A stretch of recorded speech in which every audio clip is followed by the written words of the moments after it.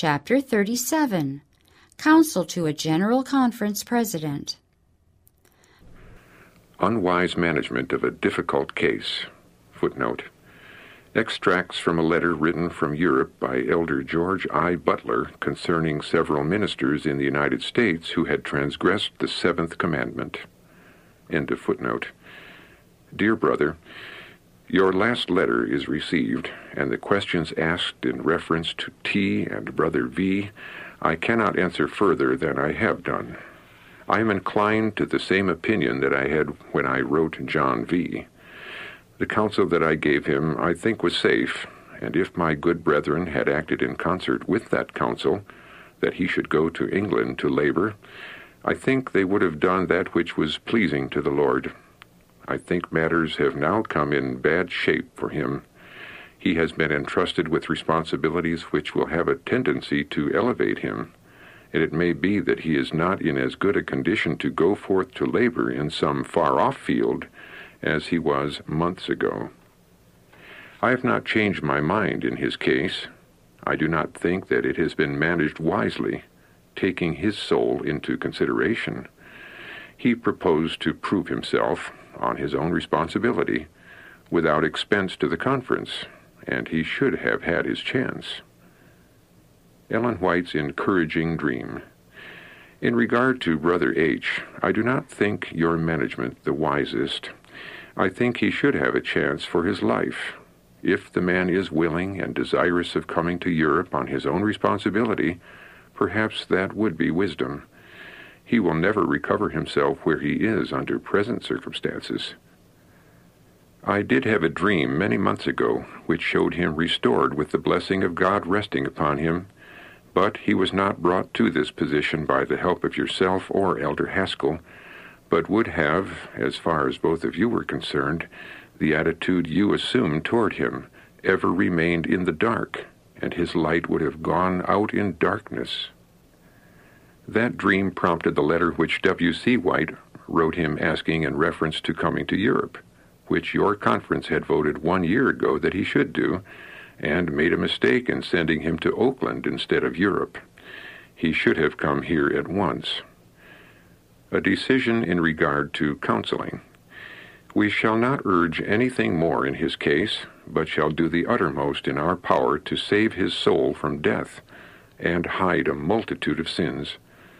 I am in great perplexity at times, and have about come to the conclusion when a case of error and grievous sin is presented before me, to say nothing to my ministering brethren if they do not know the matter themselves, but labor earnestly for the erring one, and encourage him to hope in God's mercy and cling to the merits of a crucified and risen Savior, look to the Lamb of God in repentance and contrition, and live in his strength. Come now, and let us reason together. Though your sins be as scarlet, they shall be as white as snow. Though they be red like crimson, they shall be as wool. Isaiah 1:18. There is not the mingling of the elements of character that brings justice and mercy and the love of God into beautiful harmony. There is altogether too much talking, too many strong words and feelings that the Lord has nothing to do with, and these strong feelings influence our good brethren. Compassion and sympathy, but also plain dealing.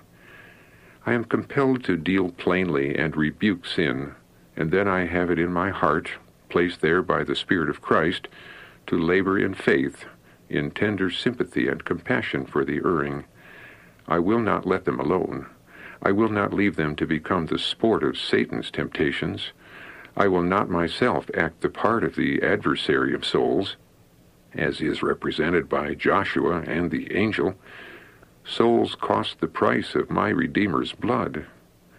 When men, themselves liable to temptation, erring mortals, shall be free to pronounce upon another's case, who is humbled in the dust, and shall take it on themselves to decide by their own feelings or the feelings of their brethren, just how much feeling the erring one should manifest to be pardoned, they are taking on themselves that which God has not required of them.